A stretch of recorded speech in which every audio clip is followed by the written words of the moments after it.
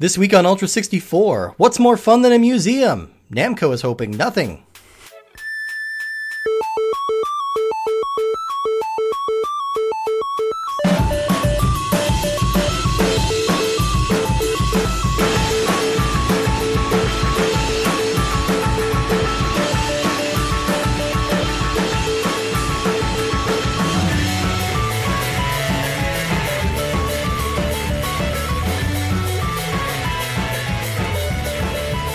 Hello and welcome to Ultra 64, the podcast devoted to discovering the secrets and forgotten histories of the Nintendo 64. I am your host, Woody Siskowski.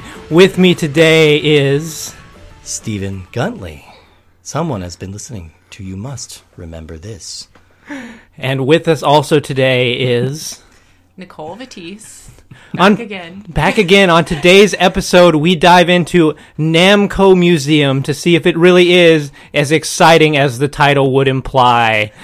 And now I'm going to stop doing this voice and return to my regular obnoxious voice. Hello, everyone. Hello. We're so happy to be here. I'm glad you're listening to that podcast. That's one of my favorites ever. It's a great podcast. Yeah. I'm practicing my enunciation.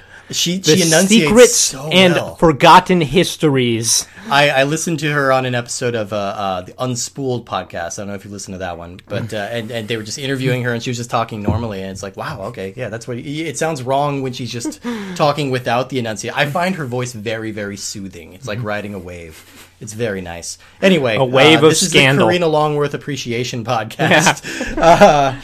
Welcome to Ultra 64. We're going through every game in the Nintendo 64 catalog in random order, and that random hand of fate has landed us on Namco Museum 64. Roulette wheel of electronic plastic. Absolutely, and we're glad to have Nicole here. And I feel like arcade games of this era are kind of like right around your speed as far as video games go. Like this is your sweet spot.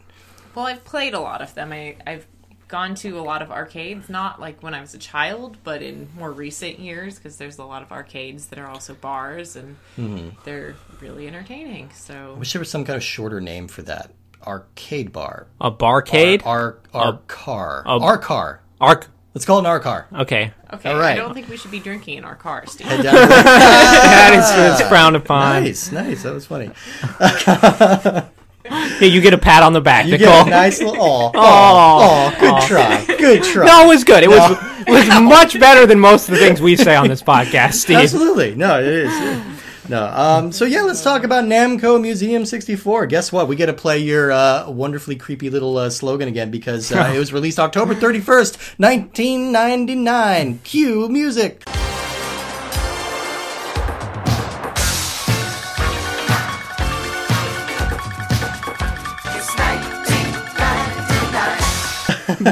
It's 1999. It's so dissonant and chaotic. I love it. This was published by Namco and developed by Mass Media. It was also released on PlayStation, Dreamcast, Game Boy Advance, and eventually the Wii U and Virtual Console. So Mass Media has been around since the mid-'80s, and weirdly, they are still going strong. I feel like it's always noteworthy. The Mass Media, it continues on. that fake-ass media conspiracy, yeah. I feel like it's always noteworthy when a developer that we're covering on this show is still working, because most of them are not. So many companies that had developed for the N64 fallen to the wayside. They started developing games for the Philips CDI, so that'll goodness. tell you how they started. And eventually they were acquired by Sony, and their forte is kind of managing ports of other franchises. So they've done the Jak and Daxter and Ratchet and Clank compilations on PS Vita and a lot of other like compilation games. And we're going to see them a few more times on this show for Bassmasters 2000, Power Rangers, Ms. Pac-Man Maze Madness, and StarCraft 64. Are you sure it's not Bassmasters 2000? And I think it might be Guitar Bassmasters. Hero like spin-off? Sorry. Yeah, it is. It's Bassmasters 2000, and it's just low singing. That's yeah, exactly. Old Man River. I can't even do that. Old Man River. That's good. Yeah, thank you. Oh. So Namco was established in 1955, and they started as the producer of coin-operated rides, like those little ones you see outside of department stores, like the little drop a quarter in the pony and ride on the pony for 30 seconds. Have those fallen out of favor? When's the last time you've seen one? Well, they have a little cluster of them at the mall here. Okay. I've were never seen any kids on No, them. I thought those were the ones that went around. Oh, no, I have seen kids on those. Yeah, Never yeah, mind. yeah. I'm Yeah. just thinking of the ones that they ride around on. Oh yeah, there's the Those are little much more animals, common. like the little go-karts that they ride around. Those little assholes. Wait, there's go-karts that kids can ride around at the yeah, mall? yeah. They're seen those? animals. Yeah, they're Well, animal and they shaped. actually like go all the way around? Yeah. And it's like half the time it's like snotty ass teenagers like that are way too big for these things riding around on it and giggling. Well, I mean, I'd be honest, Steve. If I knew that these were there, I would probably ride around on them. So It's not too late. I will What is pocket next your birthday? criticism. Yeah, that's, Go do that, and That then- is the kind of thing we would do for my birthday: is ride around in a mall in a little electronic horse. That's one of like there are three things that are in every mall that nobody likes. There's those little go-kart things. There's that sky ride. There's that trampoline that attaches you to cables. Again, I was just at the mall yesterday. Yeah. I just saw this at the mall, and I'm like, this looks awesome. Yeah. So clearly, you and I have different opinions on what nobody likes. Okay, how about that little like space shuttle thing you step in and it's like a 3D ride where it's just jolting you around? Like that's All right. at every mall, and I've never seen anybody using one of those. Here's the mall activity. You go to get the teriyaki, Uh-huh. and then you go and get a Cinnabon, Okay. and then you go on that ride. Oh, okay. And then you just leave little presents for people. Yeah, absolutely. So yeah, they started as a creator of those little games, and they started getting into arcade games in the 1970s, and they have dozens and dozens of classic franchises under their belt, but I think to this day they are still best known for Pac-Man. I think that's safe to say. That's probably their biggest hit ever. So we're talking about Namco now, not Still Mass talking Media. about Namco, yeah, sorry. They're still going strong today. In 2006, they merged with Bandai to form Bandai Namco Entertainment, sometimes Namco Bandai, whatever. And they're still regularly releasing games. They've got all the Soul Calibur series. Soul Calibur 6 just dropped recently. I hear it's a lot of fun. The Katamari Damacy games, which I love to death, and the cult favorite Tales series of RPGs, which I've never played, but I hear they're really good. I mean, Namco's definitely one of the big 5, big 10 video game developers in history. Which, I mean, you don't need when you're thinking about like biggest game developers now, they may not like immediately spring to mind, Right. just because they've been kind of quietly doing really quality, solid work for a long time. You kind of take it for granted. But yeah, no, Namco Bandai is very solid developers. Lots of great games on there. Before we get into this, let's talk a little bit about compilation games. I think Okay. this is a little subgenre that started getting really popular in the 90s. Just because of the sheer value of it. You know, you're getting like 5, 6, 7, 8 games on a disc or a cartridge or something like that, and for usually a discount price, because these are very old games. And suddenly it's like you can play these arcade perfect ports of these games in your home and discover all these weird old games that might have been lost to time. So my personal favorite compilation game, and this one may not even necessarily count, but the Orange Box. it's called Super Mario Galaxy. And it's Mario a compilation of different levels that you approach. It's like, Steve, I think we need to rethink this definition. Yes, the Orange Box is awesome. It combines graphics Yeah. and gameplay. It's a compilation And of music and pictures to provide a full immersive experience. It reminds me a lot of my favorite compilation movie, Jaws. Exactly. Which combines sharks with water. You get actors and boats. You get all these things. It's great. And the Orange Box combines colors with containing materials. Yes. Everyone's two favorite things. And fruit. Yeah. Fruit. Lots of stuff going on. No, the Orange Box was, for those who happen to not know for some reason, was a collection of... Was that you? Yes. You actually do know what this is. So it was the big He is highlight pointing of to it Nicole was- here, audience, when he's referring to you. The big highlight of this game was Half-Life 2, and it's two kind of spin-off episodes, Episode 1 and Episode 2. And then it introduced two new games. One of them was Team Fortress 2, and the other one was Portal. So you've seen me play this many a time, because Portal's one of my very favorite games I of all know they were in time. the same thing. All of are. those games are classic games. They are, at yeah. There's this not point. a bad one on that disc. But I also quite like there's a Capcom Classics series that they were releasing a while ago, and Capcom has some of the just weirdest and nuttiest like arcade games. What's the one? Was it Captain Capcom or something like that? Or Captain Commando? Captain Commando. Yeah. Where you have the baby in the mech suit. Baby Commando, yeah. Yeah. And that game most people know because like he was one of the characters in Marvel vs. Capcom, but nobody knew what he was actually from. Exactly. so- Which is the one... I think it was one of the Midway arcade treasures that had like Smash TV, and there's another game that was very similar to Smash Total TV. Carnage? Total Carnage. Yes, I loved that game. Yeah. It's the stupidest thing It's ever. so dumb. It's, it's kind of racist. It's kind of leans too high into the Gulf really War thing. jingoistic and really like... But it's yeah. really silly and stupid. No, Midway arcade games still are usually my favorite, and Yeah. there was a compilation for... I mean, the compilations kept growing in size as they've come out. The earliest one I remember was a Super Nintendo Midway Classics collection. Because back on just the NES, you would just buy, like, Galaga or Pac-Man would be its own cart. Okay. And it would be, it would be an arcade port. And it actually took a while in terms of... So, like, Pac-Man came out in, the late 70s, early 80s? 1980, yeah. Yeah, and so once they got ported to, like, Atari, there was a big business of trying to do home ports, but nothing was as powerful as the arcade machines. Right. So you had a bunch of crippled ports. Once they got to the NES, they were sort of able to get to match the arcade game, and then once you got to the Super Nintendo, they were able to bundle multiple games on the same cartridge. Right. And now, like, they just released a Sega Genesis one for the newer consoles, and that has, like, 30 games on it. It's kind of ridiculous, yeah. Yeah, and these are, like, 30 Sega Genesis games. I mean, the difference in file size... This is super boring, so I apologize, but the difference in file... Jazz hands, quick. Yeah. Yeah! File size between these old games and what is contained on the newer games is crazy. Yeah. Like, I assume that you could fit the entire, like, every video game ever made up through the Super Nintendo on, like, a PS4 or on a Blu-ray. Yeah, I mean, probably pretty easily, and then some. Yeah, I can't imagine. I mean, yeah. And so a game like this, this game that we played today, Namco Arcade Collection, has 6 games. Yes. Which... feels a little on the skimpy side. Yeah, it's maybe seemed like a decent amount at the time. Because you're like, wow, I'm getting 6 games for the price of one, but you can burn through them pretty quick. And I was saying this off mic earlier, and I think I always tend to get real excited about these kind of compilation games because I'm a nerd about, like, historical video game stuff, obviously. And it's like, oh, cool, I get a chance to play all these games in the comfort of my own home.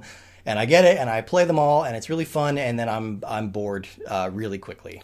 Because a lot of these games, I don't know, they just don't hold your interest in the way that we've come to, the gaming industry has evolved, and we kind of require a little more complexity and a little more narrative and just something to keep us playing. And these are incredibly simple. Yeah, it's the experience of playing, like, Galaga or Pac-Man on your home system with a PS4 controller and N64 controller is not the same experience as going to an arcade or going to a bar and putting in a quarter and playing it there. Bar car. Yeah, the bar car. You feel like you get pretty good value for your quarter, whereas if you were to buy Pac-Man for $5, you might want to only play it, like, a few times before you're like, all right, I'm going to move on and play Spider-Man or something. And I was going to say, like, the arcade joysticks might be more sticky, but I don't necessarily know that's true. But that's also, I don't know, I the feeling of the arcade joystick just caressing the ball on top there and just tickling it a little bit. Just gently rubbing the ball, yeah, manipulating the shaft. It's a much more pleasurable experience for everyone compared to just... Everyone enjoys that. Yeah, compared to the N64 joystick. Yeah, I felt like my fingers kind of hurt playing this one, but, like, it wouldn't have been the same. But not in a good way. Not yeah. like... No. Yeah. No. Yeah, so, I mean, it's a mixed bag. I still think it's pretty cool as a concept that we can access, that we have, like, a record of all these games, because arcades are obviously disappearing, and a lot of these machines are just totally lost to time. Mm-hmm. So it's cool that we have a record. I mean, they've been leaning more and more into providing these kind of games, and what you were talking about as, like, liking the sort of historical thing, they've done a better job on that. Yeah. Like that Sega Genesis compilation, even though the emulation on it is kind of bad, they have an interface that makes it look like it's sort of your bedroom in the early 90s, and there's, like, posters of Sega games. You actually have to insert the cart in the Genesis, which is kind of a lot of annoying rigmarole on it, but it's a nice they also little... give you histories of the games and things to read, which sort of makes it more... these things are kind of more interesting as historical artifacts that you're like, oh, I've never got around to playing Comic Zone. Yeah. And then you play it for 5 minutes, you're like, this game sucks. It really kind of does. Yeah. Isn't that... I mean, off track, but Comic Zone, isn't that the game where, like, you take damage by punching people? Like, so you're constantly losing your energy? No, it's not, but it is essentially an impossibly difficult game. It is. It's a gorgeous-looking game, but it's not very fun to play. So one of my favorite compilation games that I found in my research, and this isn't something I played, but it was called Don't Buy This. It was by Firebird Games, and it was released for the ZX Spectrum over in the UK in 1985. And basically, Firebird Games compiled 5 games that were pitched to them. Like, developers came in and said, hey, will you publish this game? They rejected them for being terrible and then released them in this compilation of really terrible, shitty games. And it was that very no one should cheap, play. right? It was very cheap, and it was very, very popular. Like, it was a very successful compilation. Games included Fido, Fido 2, Fruit Machine, Race Ace, and Weasel Willy. Which I watched a little bit of YouTube clip of Weasel Willy, and it looks baffling.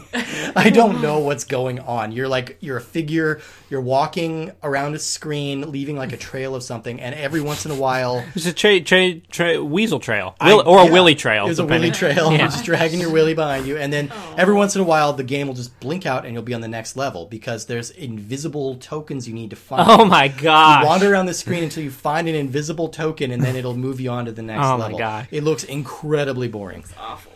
So don't play that, or don't buy this. Yeah. Don't do that. Listen to their advice. Oh, that reminds me. Codemasters, the company that was developing knockoff NES games for a while, actually released a few compilation games for the NES that would have 4 of their own games on there, and these were like full-fledged NES games that could have probably been easily released as single cartridges. Oh, yeah. But they were just like, we need to sell our unlicensed games, so like we'll do this as a selling point and have four games to choose from. So it's not like games don't have the space. The games didn't have the space to include a lot more than what they did. Or what was that NES cart that had like 52 in one or something like that? Yeah, exactly. Cheetah Men being one of them. They were 90% unplayable. Yeah. But they were on there. So let's talk about Namco Museum. That series had a very successful run of 5 games over the course of 3 years on the PlayStation. 1995 to 98, they released 5 games. And it made sense to port it over. The Namco Museum 64 sold well. There are 45 games that sold more than 1 million copies on the N64, and this is number 45 on that list. So barely squeaked into that club, but it made it. I mean, this is going to be a really cheap game to develop, so it probably made a lot of profit. This is kind of a greatest hits of all the other games. So, we get... This is kind of a mixed blessing to me, because we get 6 games that are... very good. These are very good arcade games. I would say all of them. There isn't really a stinker among these. Not crazy about pole position. I mean, it's a little boring, but it looks great. Yeah. But, what we're missing is some of the really weird shit that I like discovering. I was looking at some of the titles in the other game. Have you heard of Bosconian? No, it's... Tower of Druaga, Cutie Q, Baraduke. I want to know what these are. Baraduke is Marmaduke's, hoity-toity cousin. Oh, Baraduke is here. Oh, bring out the golden dog bowl for Baraduke. I'll play that game. Yeah. That's all.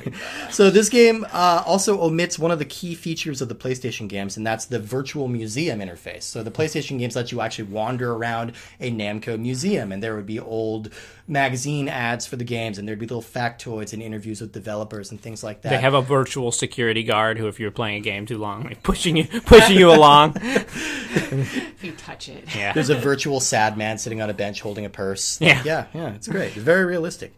I don't know. I think that's something I would have appreciated having, just for that little extra detail, and because I feel like the purpose of having a game that's like Namco Museum, that title is very reverential to the franchise, and they're not really. This one's very bare bones and very straightforward. Yeah, the presentation, you just boot up and it gives you a menu. Which of these 6 games do you want to play? Yeah. And then you pick one and you press the button to insert a coin and start. Yeah. It seems like so little effort for... Yeah, it's pretty basic. And I mean, you get, each game comes with tips that you can look at, and that kind of has to suffice. Yeah, there's about 6 of them. But I don't know, you could do with some history of the game, who the developers were. But I guess you're about to get that here we delve in. That's why you listen to this podcast. That's what we're here for, MFers. So should we start at the top with the big one? The big one. We're starting with the big yellow man himself, Pac-Man. Oh. Who'd you think I was going to say? Big Bird. Yeah, thank you. I was looking at your shirt. I was going to say Scorpion. So, yeah. So Pac-Man, I mean, really, I don't need to tell anybody about Pac-Man. Pac-Man's He's the biggest a thing circle, in the world. but he's missing a triangle. He is Shel Silverstein's The Missing Piece. That's right. The game. This is one of the biggest and most successful video games ever made. It's created by a man named Toru Iwatani, who was 22 at the time that he made this game, and he had virtually no training as a programmer or a game designer. He had no interest in designing video games. He just got kind of roped into it, and wound up making one of the most beloved games of all time. So good for him. 22 years old. I don't want to think about what I had accomplished when I was 22. Nothing. I had just learned how to ride a bike. Hey, that's not nothing. Yeah. So the game hit arcades in 1980, and it was a runaway sensation of a game. There were more than 400,000 Pac-Man machines sold. And when you adjust it for inflation, the series has grossed an estimated $11.4 billion. That makes it the best-selling arcade game of all time, more than Space Invaders and Street Fighter II, which are right on its tail. Now, did the creator make any money off of that? No, he did not. Okay. That's a good point for bringing up. Yeah, he didn't even get a bonus. He was just kind of like, he was a salaryman. He was working for Namco. So Namco made the money because it's the company, but he didn't really get any kind of special recognition off of that, which sucks because that's an amazing accomplishment. This game was not expected to be a hit. So when the game was shown at a coin-op trade show, the investors all but ignored it. They were looking at a different Namco game, a racing game called Rally X, which was expected to be the big thing that year. That was what everybody was betting on. But Pac-Man had a very secret weapon, and that was women. Hooray! Nicole's here, token woman, yay! No, you're not. Yeah, for whatever reason, like video games at this point mostly appealed to like young teenage boys for whatever reason. Like Space Invaders was the biggest game in the world at the time. And most of the players were young men. And for whatever reason, I'm not sure why, but Pac-Man struck a chord with younger audiences and with women. Pac-Man has much more personality than Space Invaders. And I think that might be the secret. I mean, it's probably one of the earliest games that has a sort of character to it, right? I would say, yeah. If we think about Space Invaders, it's just like the little pixely invader and then the triangle ship. Whereas Pac-Man has, he's colorful, he's got eyes. He's got eyes. Sometimes that's all it takes to make a character. They're the windows to the soul. Yeah, exactly. And the ghosts, you can look him in the eyes as he eats you from the feet up. It's that's what I imagine. The ghosts have like a nice wistful look to them. And this game even has one of the earliest cutscenes to it. When you get past level 2, they show a little animation of Pac-Man being chased by a ghost, and then the table's turning and him chasing the ghost. Absolutely. So it's just a lot more appealing and attractive and less mechanical looking. It is, and there's more some of the more early games. Strategy. There's more reflex involved. I think there's more skill, and it's not just a whole focus on shooting and killing. Mm-hmm. I mean, I don't know. Nicole, weigh in on this. What do you think? I don't think it has. I mean, I think it attracts you in that it looks different. It has more personality, but I think what really keeps me with it is that it's really about perfecting it and getting better and having. I like games where you can kind of play it over and over and try to get better at what you're doing, and so I think in that way it's more attractive. Yeah, it's not just like shooting at something. I think it's the epitome of easy to learn, difficult to master. Yep. Like anybody, you look at it's one thing. You control the control stick, and that's all you do. You move through your maze and avoid the ghosts. But yeah, as you get deeper, this game was sort of a breakthrough in early AI programming. Each of the ghosts sort of has their own pattern that they follow, and that's not immediately apparent at first, but I'm sure as people got better and memorized these patterns, they could amass all kinds of crazy high scores. Yeah. And, I mean, this was just a wild runaway hit, like we said. It invented a new genre, which is pretty unusual. Like, this genre of, I guess you can call it a maze game or something, but really more often now we just call it, Pac-Man is its own genre at this point, because it's been ripped off dozens of times, especially right around the time it was released. Here's a couple titles. KC Munchkin. That was on the Odyssey, too. I had that game. Ghost Hunter, Munchman, Scarf Man, Jawbreaker, and then previously, we mentioned a couple episodes ago, Devil World by Shigeru Miyamoto. These were all basically just Pac-Man clones, and some of them are very good, and some of them are very, very bad. And, I mean, you could even point to games like... I would argue that Marble Madness has a lot of Pac-Man DNA in it, or things like that. There's a lot of games that this influenced. So little history on this, and anybody who's seen Scott Pilgrim knows this story. It was famously called Puckman in Japan, but they changed it for U.S. release when they realized how easy it would be to vandalize the arcade cabinet to scratch out the middle of the P. Exactly. Yeah. The loop on the P. You're playing a very different game, a much better one, and I'm sure somebody's made a homebrew version of Fuckman, right? There's got to be some really gross version of that. So the Japanese name is onomatopoeic. So Pac-Man is what it's called over there because kind of the cartoon sound effect that they use for eating is like paku, paku, paku, paku, paku. You know, like we would say nom, nom, nom, nom, nom. It's kind of the same thing. We would and we do. We would and do. Pac's design, it was a combination of a pizza. Allegedly, the story goes that Toru Iwatani was in a pizza parlor. Somebody had taken one slice from it, and he was looking at the pie with one slice taken out, and he's like, huh. And but it's also it's based around the kanji symbol for mouth, which isn't round, but it has kind of an opening like that, so he just kind of rounded out the edge and made it look like Pac-Man. So this game was so huge, it spawned hundreds of ports, sequels, spin-offs, a top 10 Billboard hit song by Bruckner and Garcia, which you definitely know we're ending the episode with. 2 television series. There was a Hanna-Barbera cartoon series in the 80s that was famously terrible, and there's one that's still on Disney Channel today called Pac-Man and the Ghostly Adventures. Which is bizarre to me. It's been on for like 5 seasons now. What watchers of Disney Channel are excited about Pac-Man? I guess I have no idea. I meant to watch some of this before I started the episode. I don't know if it's good or not. Matt Groening had a philosophy that one of the key aspects of cartooning was to have each character be instantly recognizable from silhouette. Yeah. And so maybe that's part of Pac-Man's success. That's a good point. Even though they put legs on him, he's still recognizable. I mean, I've got got to break out the amiibo, of course. Yes. Yeah, there he is. And actually, the two Pac-Man games on the Wii U are both based on that cartoon show. So yeah, so I've meant to watch it. There's also a super weird Pac-Man game for the Super Nintendo, which is just called Pac-Man 2, where you don't actually control Pac-Man. You control a slingshot, and you shoot various aspects of the world as he walks around to get his attention. It's very strange. It's like a point and click adventure game. So there's no eating things involved. Like say You shoot the slingshot at the door to make him go out the door, and then you shoot a leaf out of a tree to make him look up in the tree. It's very weird. It's not terrible. It's just very, very weird. Yeah. They've always struggled once Pac-Man had this huge initial success. I think Namco has had trouble kind of figuring out what to do with Pac-Man. Obviously, he's maintained success, but the super simple formula of just running through the maze doesn't play very well. As a $60 game on your new console. Right. It doesn't seem like a lot, so they've had a lot of these weird iterations. I think the most successful Pac-Man things, they've had 3D maze platformers with Miss Pac-Man, which we'll talk about. Yes. I think the most successful Pac-Man ports are actually the multiplayer ones. There's one that you'll find in an arcade, and I think has a few home versions called Pac-Man Versus, where you can get pellets to eat the other Pac-Men.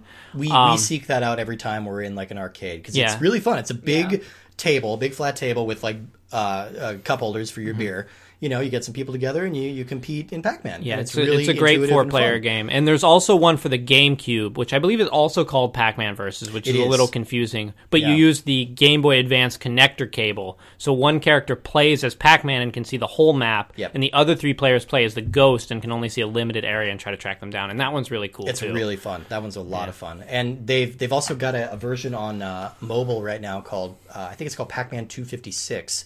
And it's by the creators of Crossy Road, if you're familiar with that one. It's kind of like an isometric... think of Crossy Road as isometric Frogger. Okay. And that's kind of what Pac-Man is. You're going through a maze and you're trying to eat things, but the world is disappearing behind you. And that's really fun. It's a lot of fun. So they've managed to keep it fresh. Really, Pac-Man's success has kind of risen and fallen with the video game industry. So it kind of helped spur this arcade craze in the 80s, and it also helped bottom out the market, and that's due to the notoriously terrible Atari 2600 port of Pac-Man, which they produced way too many copies of. Alongside E.T., they produced way too many copies. They crashed the entire market in 1983, and they buried all the extra copies out in the desert in New Mexico. I will say I have played that port of Pac-Man, and the Pac-Man gameplay still holds up okay. In the scope of games to go back and play, it's not that bad. And especially when you play the E.T. game, it is much more fun than that. That E.T. game... it's also when I would play that, you're constantly losing sight of your Pac-Man. Yeah. Because he'll glow, when you get a power pellet, which everything's just dashes in that instead of pellets. Exactly. When you eat a power pellet, you start blinking and you disappear. And so you lose sight of where you are and what you're doing. And the sound is atrocious. But yes. It's still legions better than E.T. I know E.T. people is often... unplayable. There's sort of... E.T. sort of goes through a range of like, this is the worst game ever, and people are like, oh, it's not that bad. But if you go and play it, it is bad. It's kind of like, you get tired of hearing that Citizen Kane is the best movie of all time, and it's like, all right, it can't be that good. Then you watch it and like, wow, it really is that fucking good. Yeah. And this is kind of like that, exactly the reverse. Yeah. It really is that fucking bad. It's hard to argue with it. Yeah. So all right, let's talk about our little playtime with this. How did we all do? We decided kind of impromptu that we were going to start charting our scores, and I'll admit I did this just because I won this first game. You won. I thought this boded well for me and for my bragging rights. So I'm like, I won Pac-Man. I got a high score on that, so I must be doing well. But all right, so how did you feel about Pac-Man on this game? I had forgotten how fast of a game that Pac-Man was. The last game I played was the Pac-Man versus for GameCube, which runs a lot slower. Yeah. So Pac-Man is still, it's pretty challenging. They go fast. This port seemed clean. There was a moment where you glitched right through a ghost and went back the other way, but I've seen people do that on the machine. So, Pac-Man is fun. I didn't really have any complaints with the way it ran. It was much easier to play with the pad than the stick. Yeah. I like that they gave you that option, so whatever you're more comfortable with, But yeah, what did you think of this one? I mean, you just called me Woody. No, I he said what? Okay, I was like, what? Steve's intricate, deep thoughts come to fruition. Get writing that fan fiction. Oh my gosh. Yeah. No, I thought this one was fine. It played just like it would in the arcade for me. Yeah. I didn't really see anything different. I think I prefer playing it in the arcade. Yeah. But that doesn't mean it was bad. Yeah, this is a perfectly respectable, really good version of Pac-Man. Like, this is a totally valid option if you want to play some Pac-Man. This is great. It works great. I like that they had the arcade borders around the sides of it, so you weren't getting like this stretched out low res kind of thing. It's just straightforward. I mean, I think Pac-Man only suffers in comparison to Ms. Pac-Man, which is a good chance to move on and talk about Ms. Pac-Man. Now, I will say right off the bat that we're not going to go much into history of Ms. Pac-Man, and it's not a matter of sexism. It is simply a matter of there's a standalone Ms. Pac-Man game on the N64 that we are going to get to, and I want to save some of these wisdom nuggets for that. But I will say that the game debuted in 1982. It was the best-selling game of that year, and basically, Ms. Pac-Man is very, very similar to original Pac-Man. It's just better. Yes, that's not a controversial statement. Most people would, people would agree that Ms. Pac-Man is just a better version of original Pac-Man, which makes sense as they took the parts of original Pac-Man and just found ways to improve on it. And there's subtle improvements, really. This isn't like a whole new ball game, but it's just little subtle changes. Like the animation looks smoother, and I mean maybe that's just helped by the fact that she now has an eye and a bow. Like you can see a little more distinctive features on there. The mazes change. Pac-Man, you always play the same level over and over. Miss Pac-Man, the layouts change a little bit. The ghosts have more advanced AI in Miss Pac-Man. Some move randomly, which adds more unpredictability. And the fruit that you get for lots of points moves around. And we got to notice for the first time when we were playing this game, and we noticed that the fruit, when it's bouncing down the corridors, has its own little sound effect. Yeah, and like dong, dong, dong, dong. You definitely notice a little more small things in these games playing them at home compared to when you're in an arcade and there's all this lights and noise going on around you. Mom, I want my tickets. Shut up, I'm drunk. This Gauntlet Legend machine stole my quarters. Damn it. No, it didn't. You just need to put in 13 more. Yeah, exactly. Yes. So yeah, Miss Pac-Man, it's still great. Still fantastic. Yeah, it's fun to play. It moves fast, and it's colorful. I mean, it is. And again, I think we're running into kind of the problem with this kind of game. It's like, all right, well, what can we say about it? I mean, like, there's not a lot. They're so simple. It's like, for what it's worth, this is kind of a big statement, but you could make like a convincing argument that Miss Pac-Man is like the greatest game ever made. It would definitely be in the top 10 in terms of like influence and still being fun to play today. Not a lot of these games are, and I think that's something that this compilation has going for it. I think most of these games are still pretty fun to play today. And we can entertain arguments about pole position when we get there. But yeah. Wait, do we remember who's on our Mount Rushmore of video game characters? Yeah, okay, we said Mario, we Pikachu. said Pikachu, we said Lara Croft. And Did we say Sonic? Or I was bumped anti-Sonic. That's we think right. we put like Master Chief or something like that, or maybe no, we didn't. I don't remember. I think I was pushing for Snake, but Pac-Man might be on there. That's we what might I have was said. wondering. Yeah, I mean, it could be. I'd be okay with offended that. by that. Yeah. We're keeping track of high scores on that. Woody dominated that one. I got close. I got close to taking out. Like, you were 21,000, I got to about 19,000. So these are still not very high scores in the scope of this game. I don't think any of us are actually very good at this game. I think I got to maybe the 4th or 5th stage. And these games, I guess we didn't really talk about too much the aspect of these older games of people who are very competitive about these scores. Oh, yeah.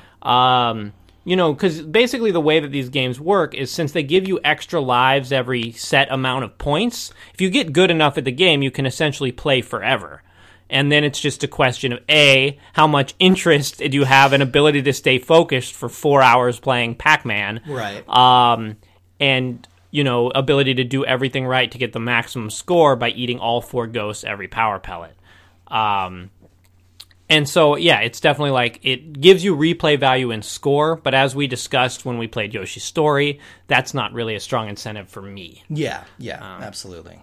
Yeah, but some people do get really obsessive about it, and we were looking at that. Billy Mitchell from King of Kong had the high score on this, and it was stripped from him this year, yes? Yes. Because of some controversy about his play style and it was the validity of the thought scores. that he was playing, the scores he submitted on tape were played using an emulator as opposed to the original arcade machine hardware, which could somehow give him the ability to manipulate it in some way, I'm assuming. Oh, I'm sure. Again, we'll say it again, you should watch King of Kong to get really the in-depth look at these old video games. I love that movie so much, yeah. I just love that movie. All right, any thoughts on Ms. Pac-Man? Did she fire up your feminist soul? I mean, it was a fun game. I don't think it's particularly feminist. It's just a game. But she's got a red bow, Nicole. Yeah. Isn't that all it takes? Sure. Ms. Pac-Man, absolute stone cold classic. You'll hear more about her in an upcoming episode. And so let's talk about Galaxian.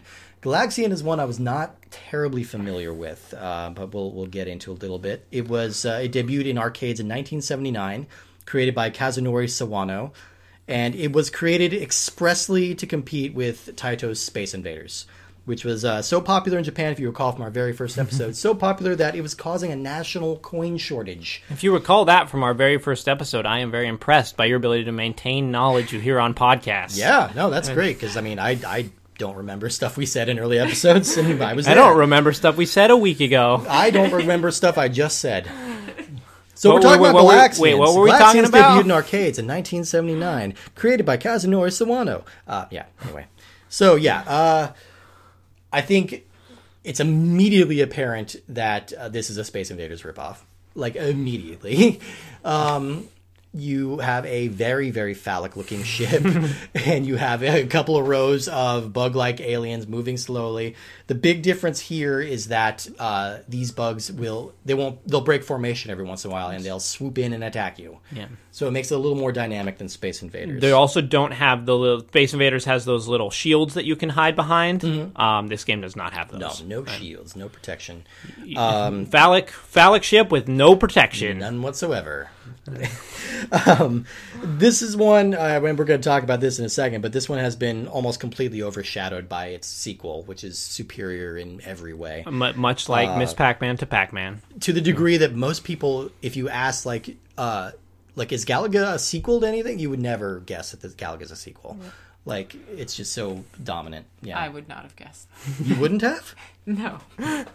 Yeah, and they play different enough too. I think that they're very distinctive. Galaxian has an irritating feature, and this is the same as Space Invaders. If you can only have one bullet sort of active at a time, so you're very not rapid fire. If you miss, you have to wait for your bullet to go all the way off the screen before you can shoot again. And so it's a slow paced, difficult game. I mean, it still plays fine. It's fine. fun when the guys swoop down at you, but there's It's just a not much to it. Faster, more interesting take on Space Invaders, I would say. And it has a couple of firsts attached to it.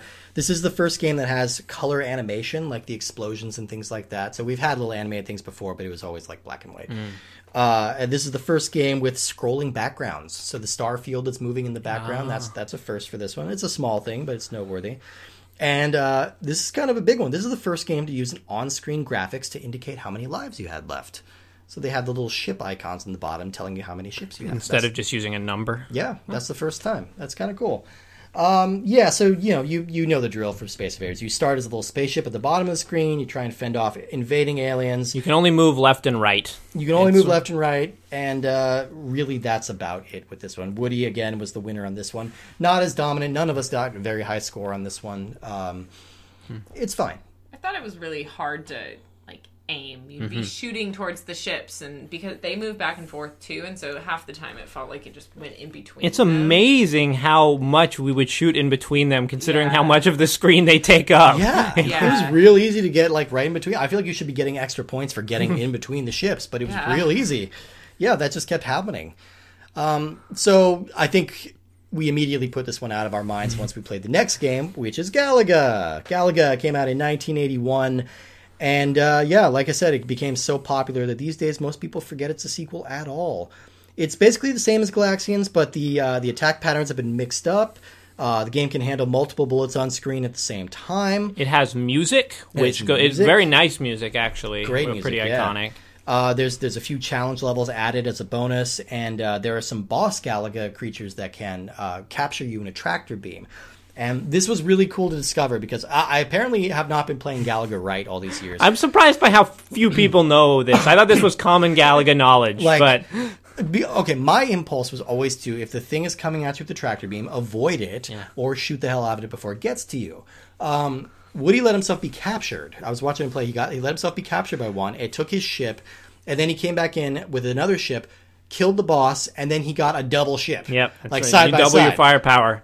And you also double your ability to be hit by stuff, but it was still super cool. I'm like, oh my god! And that's really cool early Easter egg. It's even an early form of narration, like an early narrative a little bit. It's like, oh my god, we got to get in there and rescue our buddy. Oh, I got him. Let's join forces against these bugs. We're gonna be super powerful with the power of friendship. They don't say any of that though. But it's heavily implied. It is heavily implied. The power of friendship, heavily implied.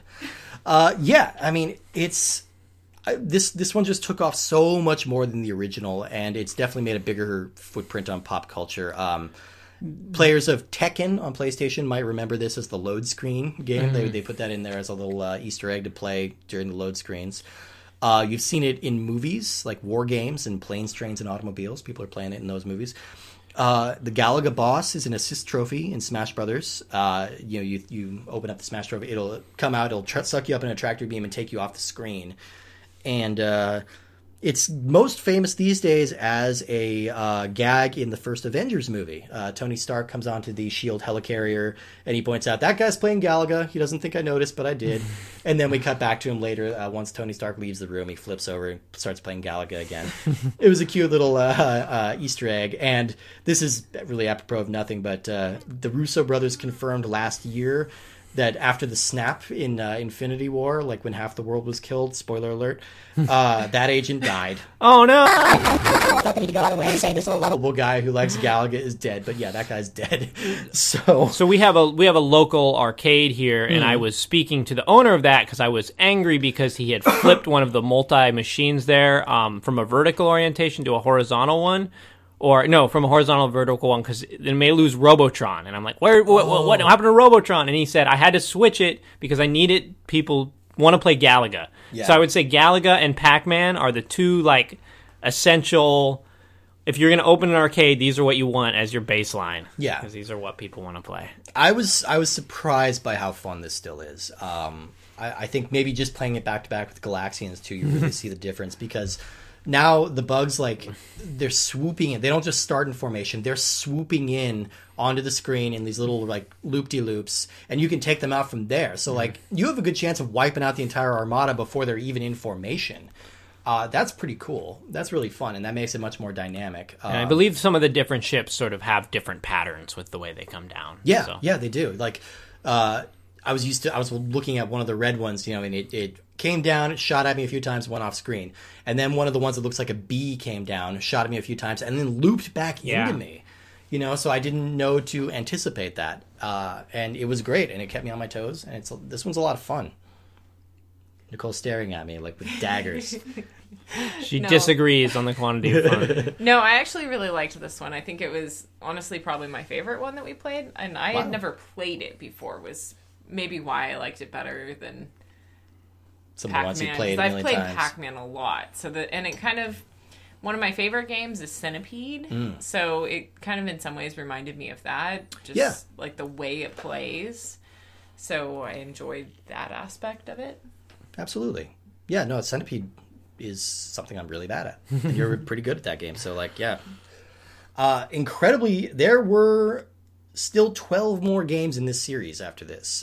Most people couldn't name any of them. In the Galaga series? In the Galaga series, yeah, there's 12 more games. There's a third game. It's a largely forgotten sequel called Gapless, which people don't remember that one at all. It wasn't received very well.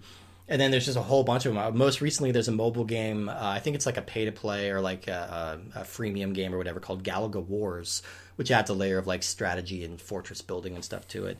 Yeah, but so there's a lot of them in there. It's pretty accessible. You can find it on most any platform. Galaga, definitely check it out. And Woody won that one again as well. I don't think I even need to say that Woody won the rest of all of these. All right, let's move on to the divisive Pole Position. Pole Position came out in 1982. It is an F1 racing game, also created by Toru Iwatani from Pac-Man. And it was the highest grossing arcade game of 1983. And it is the biggest selling racing game of the classic arcade area, period. So suck it, Rally X. The arcade cabinet is one of the first to have a steering wheel and a gear shifter. And it had a very popular Atari 2600 home port. So Pole Position. This game looks great. I imagine if you were playing this in 1982 and you were sitting down with that steering wheel, and it probably had gas pedals too, right, and a shifter. Yeah, I think so. Like it'd be like a mind blower. It's really smooth, kind of like 3D aping. And it's very, very basic. Like you see little angles of your car when you move it. Otherwise, the backgrounds look a lot like you made the comparison to Super Hang-On on Genesis. That's what it made. Essentially green, and with a few billboards. Yeah. More than 3. Just for, like, perspective. Yeah. But the billboards had little logos for other Namco games on there, which I thought was cute. Like, you saw the Dig Dug guys, and yeah. I don't know. I thought it was really boring. But I'm not really into racing games. Like, Mario Kart's the only one that I have ever really liked. This game is just, it's tough to go back to. I feel like Galaga and Pac-Man have their own sort of old school charm to it, whereas this just feels like you just want to play a more modern racing game. It just feels inferior. Yeah. So. The sense of speed, it's impressive. Like the graphics are good, the sense of speed is good. But like the turning mechanics are just not very interesting, and the courses are just feel straight and bland. Course, and it's kind of over before you really realize what's going on. Like your course, the laps are so short, like you're done immediately. And it's one lap. Like that's all you do. It's just one lap at a time. So yeah, and we weren't even sure sometimes if there were other cars because you didn't see any, and then suddenly, oh wait, there were other cars. I just ran into one.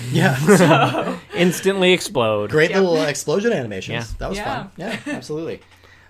So this was popular enough that it spawned a short-lived animated TV show from DiC Entertainment in 1984. Kids of the 80s might remember DiC. It stands for Diffusion Information Communications. Oh, man. But Animation Insider nerds just know it as Done in Canada because it was a notorious studio. Wonder I watch so much DiC. You ship it up to Canada, they'll crank it out real cheaply and move it along. Mostly they did like really cheaply done animations of popular properties like Batman. They did the Batman based on the Adam West one. So like that was terrible. Okay. Alf, Bill and Ted. They're best known for Inspector Gadget. So if you've seen that DiC logo, it's probably at the end of Inspector Gadget. I watched an episode of the Pole Position TV show on YouTube. They're all on there. It's like 13 episodes. It's about what you'd expect. It's vaguely Japanese looking. It's a Speed Racer knockoff. The cars in this one turn into flying cars, and there's lots of crime fighting. We're now going to enter into our ranking section of obscure Japanese racing shows that Steve has watched as a result of this podcast. So would you put this, how would you rank this relative to the F-Zero TV show? F-Zero's way better. Okay. Yeah, I would sooner watch an F-Zero TV show than Pole Position TV show. Have you watched any other racing shows? Or I guess we could just do shows in general. How does it compare to the Earthworm Jim show? Oh, that's the best one. That's easily the best one. That one rules. Yeah, there's probably others I'm going to dig into too. I am kicking myself for not watching the Pac-Man one. I have seen the original Hanna-Barbera Pac-Man. That one's terrible. You'll have to report back next podcast. I will. Let us know. I will. You'll watch them with me. Yes, of course. Of course. Pac-Man cartoons. Yes, you're excited about it. My favorite media representation of this game is from a very terrible movie that I loved as a kid that you guys may not have ever even heard of. It's called Daryl. That's correct. I've never heard of it. Daryl. That's an acronym. It stars Will Wheaton as an android boy who escaped from a lab. And there's a scene where the three characters are like in their room playing Pole Position on a Commodore 64. And this is how we kind of learn that he's like super powered android, because he starts playing Pole Position and he just immediately gets the high score, which is attained from the movie Fast Forwarding. He starts playing the game faster than it's humanly possible to play it. So it's very cheesy. Daryl, not a good movie, but it's out there. You can watch it. It exists. This has been your daily Things That Exist podcast. If you like Daryl, check out Rotor. Another thing that exists. Yes. Weirdly, for such a huge hit, Pole Position as a series, it didn't really have legs. There was a sequel that came out in 1983 that had more tracks and improved graphics, but that's kind of where it ends. There's a series called Final Lap, which was made by the same team, and it's kind of like a spiritual successor. But that one petered out in 1993, and other than a HD remake on the iOS a couple years ago, that's all that's been from the system. I think the weakness to Pole Position is it has very little character. There's no human seemingly driving the car. Like, I would say the big successor is probably Outrun to this, is what it reminds me. Yeah, and then you have like Outrun has that kind of cheesy 80s personality. Yeah, you have like the hot girl like in the side on the side of the car, and so it like and the implication is that you're like running from the law. Aren't you running from the law? Well, you're clearly outrunning something. Yeah. So that, or F-Zero, you have the pilots that even if you don't see them, they have a little bit of, they add some personality to the game. I think that who was did they tell you who the main driver is in the cartoon? It's two kids, and I forget their names already. But like, there's who let a kid into the circuit? Yeah, and I mean, the show has like this really great like theme music that you can't really hear because the characters keep talking like during the theme song, like really weirdly. And just like, I want to hear Pole Position. Like, I want to hear more of that. It's great. So that's Pole Position. Probably the bottom of my list for these 6 games that we played, but that's fine. You get a solid 4 or 5 minutes of entertainment out of it. And you get that initial wow factor of like, wow, this looks really good for a game from 1982. This looks great. So let's move on to our very last game in the series, Dig Dug. Weirdly, this is the game that I've played the least from this set. I don't know why. It just wasn't around like when I had arcades, like when I was growing up, and it just wasn't in there. I've understood this is a popular franchise from back in the day, but I never really played it much. So Dig Dug, or Digu Dagu in Japan, I love that, was released in 1982. It roughly kind of meets the maze game subgenre that Pac-Man launched, but I think it's got enough weirdness and enough character to Whereas make it I would say Pac-Man, you spend the time on the defensive and running. Dig Dug, you are a stone cold killer in this game. It is your job to navigate these underground tunnels. Your character can just kind of move up and down and through the earth with impunity. Yeah. He doesn't seem to have a drill or anything. That's not very clear. Yeah, I think he's just like Moses. He's just like parting the sands. Yeah, and somehow they don't collapse on top of him unless you have a rock, which then does. But which is a strategy you can use too, to crush guys for extra points. Yeah, and then he has his only weapon is this air pump, which he shoots out and attaches to these goggled sort of enemies, and then inflates them until they explode and pop, which is really, kind of a morbid premise for your game. I think he inspired the Javier Bardem character from No Country for Old Men. Oh yeah, pretty sure. He was a downloadable character in Mortal Kombat X, right? The Dig Dug guy. Oh god, I would love that. He's just like, oh man, he just blows him up. That'd be so gruesome. That'd be worse than like the Nard ripping. Yeah. Oh man. I really want that now. Yeah, so it's a strange game. I wasn't clear if he's like a spaceman or if he's an exterminator or what he is. I don't think this. I mean, it seems to take place on Earth, but you're right. The creatures don't really seem to resemble any sort of. There's like two. There's sort of balloony guys with goggles, and then a lizard creature. I have their that names if you want. Nicole pointed out looks like Yoshi. Yeah. Wait, he what does. are the names, Steve? The red guys are pukas, and the green guys are Figars. Pukas and Figars. Yeah. I feel like I've heard of pukas. Is Pukas that are from a something? real Are you mythical. looking at my shell necklace right now? Yeah. Hang 10, bro. Pukas are, I believe, a real mythical creature of some kind. I Okay. believe so. Famous Somebody- for their mischievous leprechaun-like nature. Okay. I'm the leprechaun. No, okay. Yes. So yeah, you can strategize a little bit. Like each character takes, was it 4? It's like 4 pumps to explode. Yeah. So you can like hit it 3 times and then they'll like block a path for you or something, or you can hit them 3 times and then dig around out and a get the rock next to guy. drop on them, which is hard to do and worth more points, I believe. Right? Yeah. And so, yeah, guys are kind of chasing you constantly. The one difference between this and the other games is as you insert more credits, it will save what stage you're on. So I could see if you had the patience actually playing through a lot of this game as opposed to the other ones where it would restart you at the beginning every time. Yeah. That's a good point.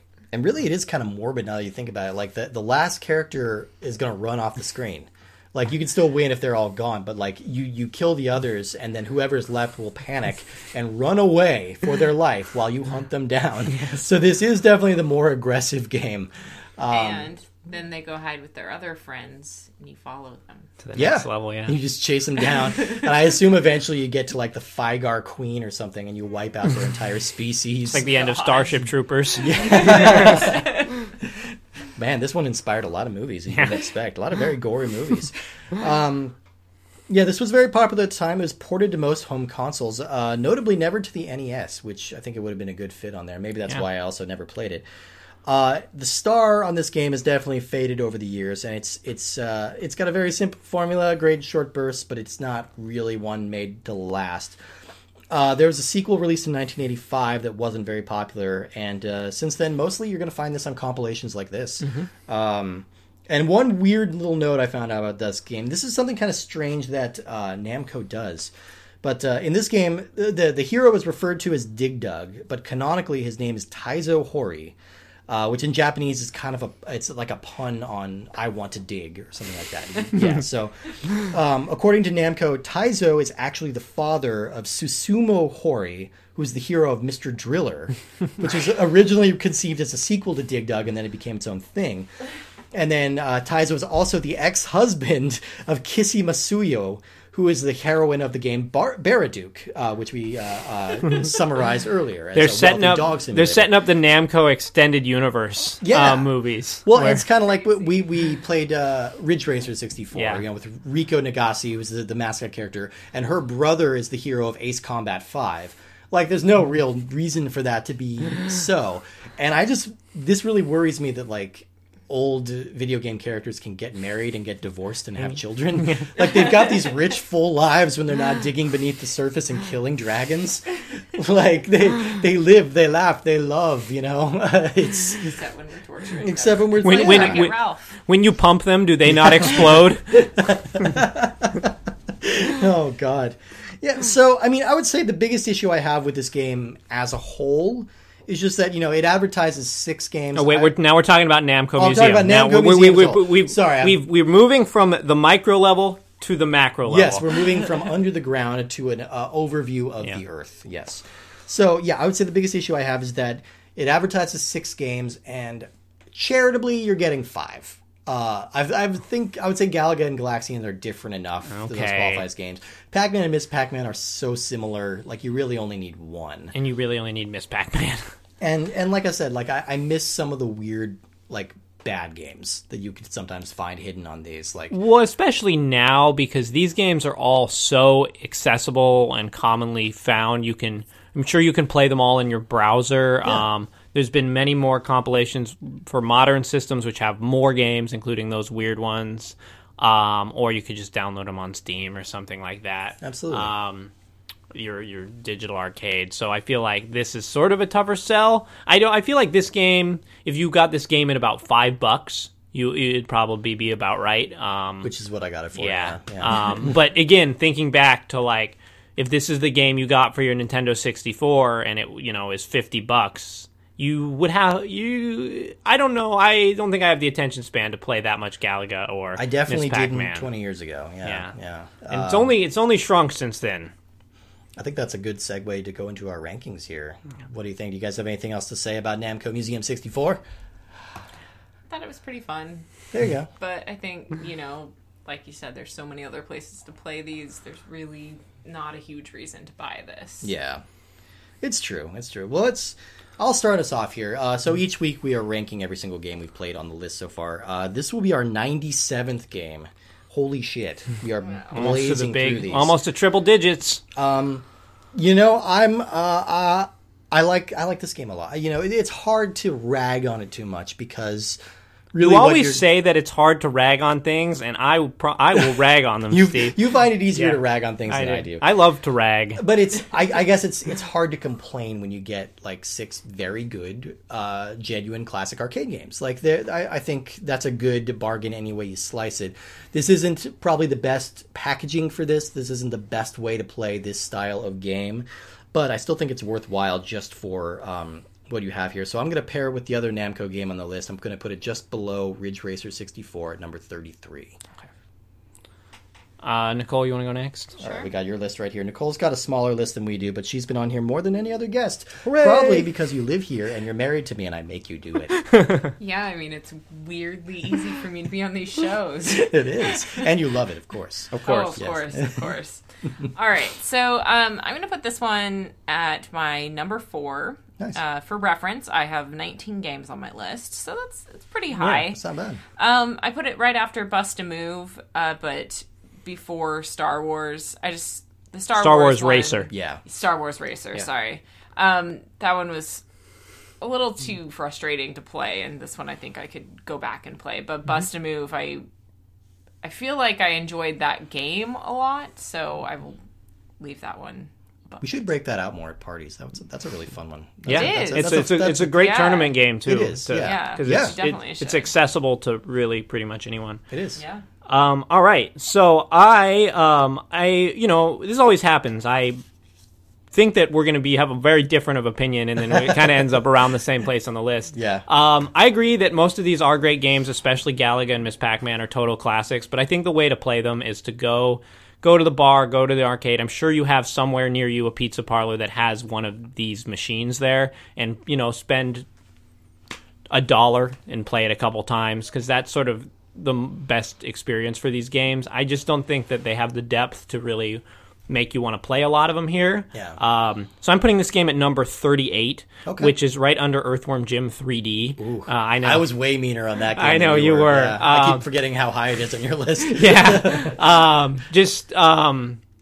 You should definitely go out and play Miss Pac-Man and Galaga if you have not. You should prioritize that. But as a game to own for your Nintendo 64, this is not one that you should put much effort into obtaining. And we were kind of looking just out of curiosity at like what a way to play this kind of game would be now. And there is a new like Namco Museum release on the Switch that looks pretty great, and it's got Splatterhouse on it, which like is incredible. Yeah, it's got probably like 20 games and some newer ones as well, including Pac-Man Versus and Pac-Man Championship Edition, which is a great game. That's one of the best ways to play the and so that's sort of what you need, is something that splashes the newer with the older and gives you some of those older weird games too. Yeah, and I guess if we're going in-game sub rankings, I'm going to say Miss Pac-Man, Galaga, regular Pac-Man, Galaxians, Dig Dug, pole position. Agree. I'm fine with that. Yeah, I think pretty much the same. Yeah, that's about right, I think. Yeah. Well, thank you everybody for tuning in and listening to us wax nerdic on nerd stuff. This one definitely fell into the nerdy technical side. Oh, very much. Yes, absolutely. So thank you for tuning in on that. Next week, we are going to be playing a game called Indiana Jones and the Infernal Machine. Ooh, okay, so we're getting back into Blockbuster Originals territory. We're getting into Indiana Jones territory. There's a lot to talk about with this one, so I'm excited. Nicole, thank you as always for marrying me. Appreciate it. You're welcome. Keep it up. Well, I have some bad news for you, Steve. Damn it! Oh, why do I always get divorced on podcasts? All right, everybody. So until next week, waka waka waka waka waka waka. I don't have a lot of money, but I'm bringing everything I made. I got a callus on my finger and my shoulder's hurting too. I'm gonna eat 'em all up just as soon as they turn blue. 'Cause I got Pac-Man fever. It's driving me crazy. I got Pac-Man fever.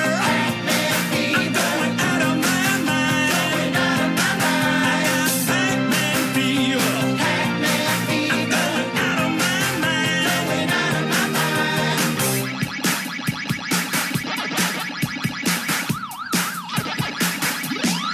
I got all the patterns down up until the ninth key.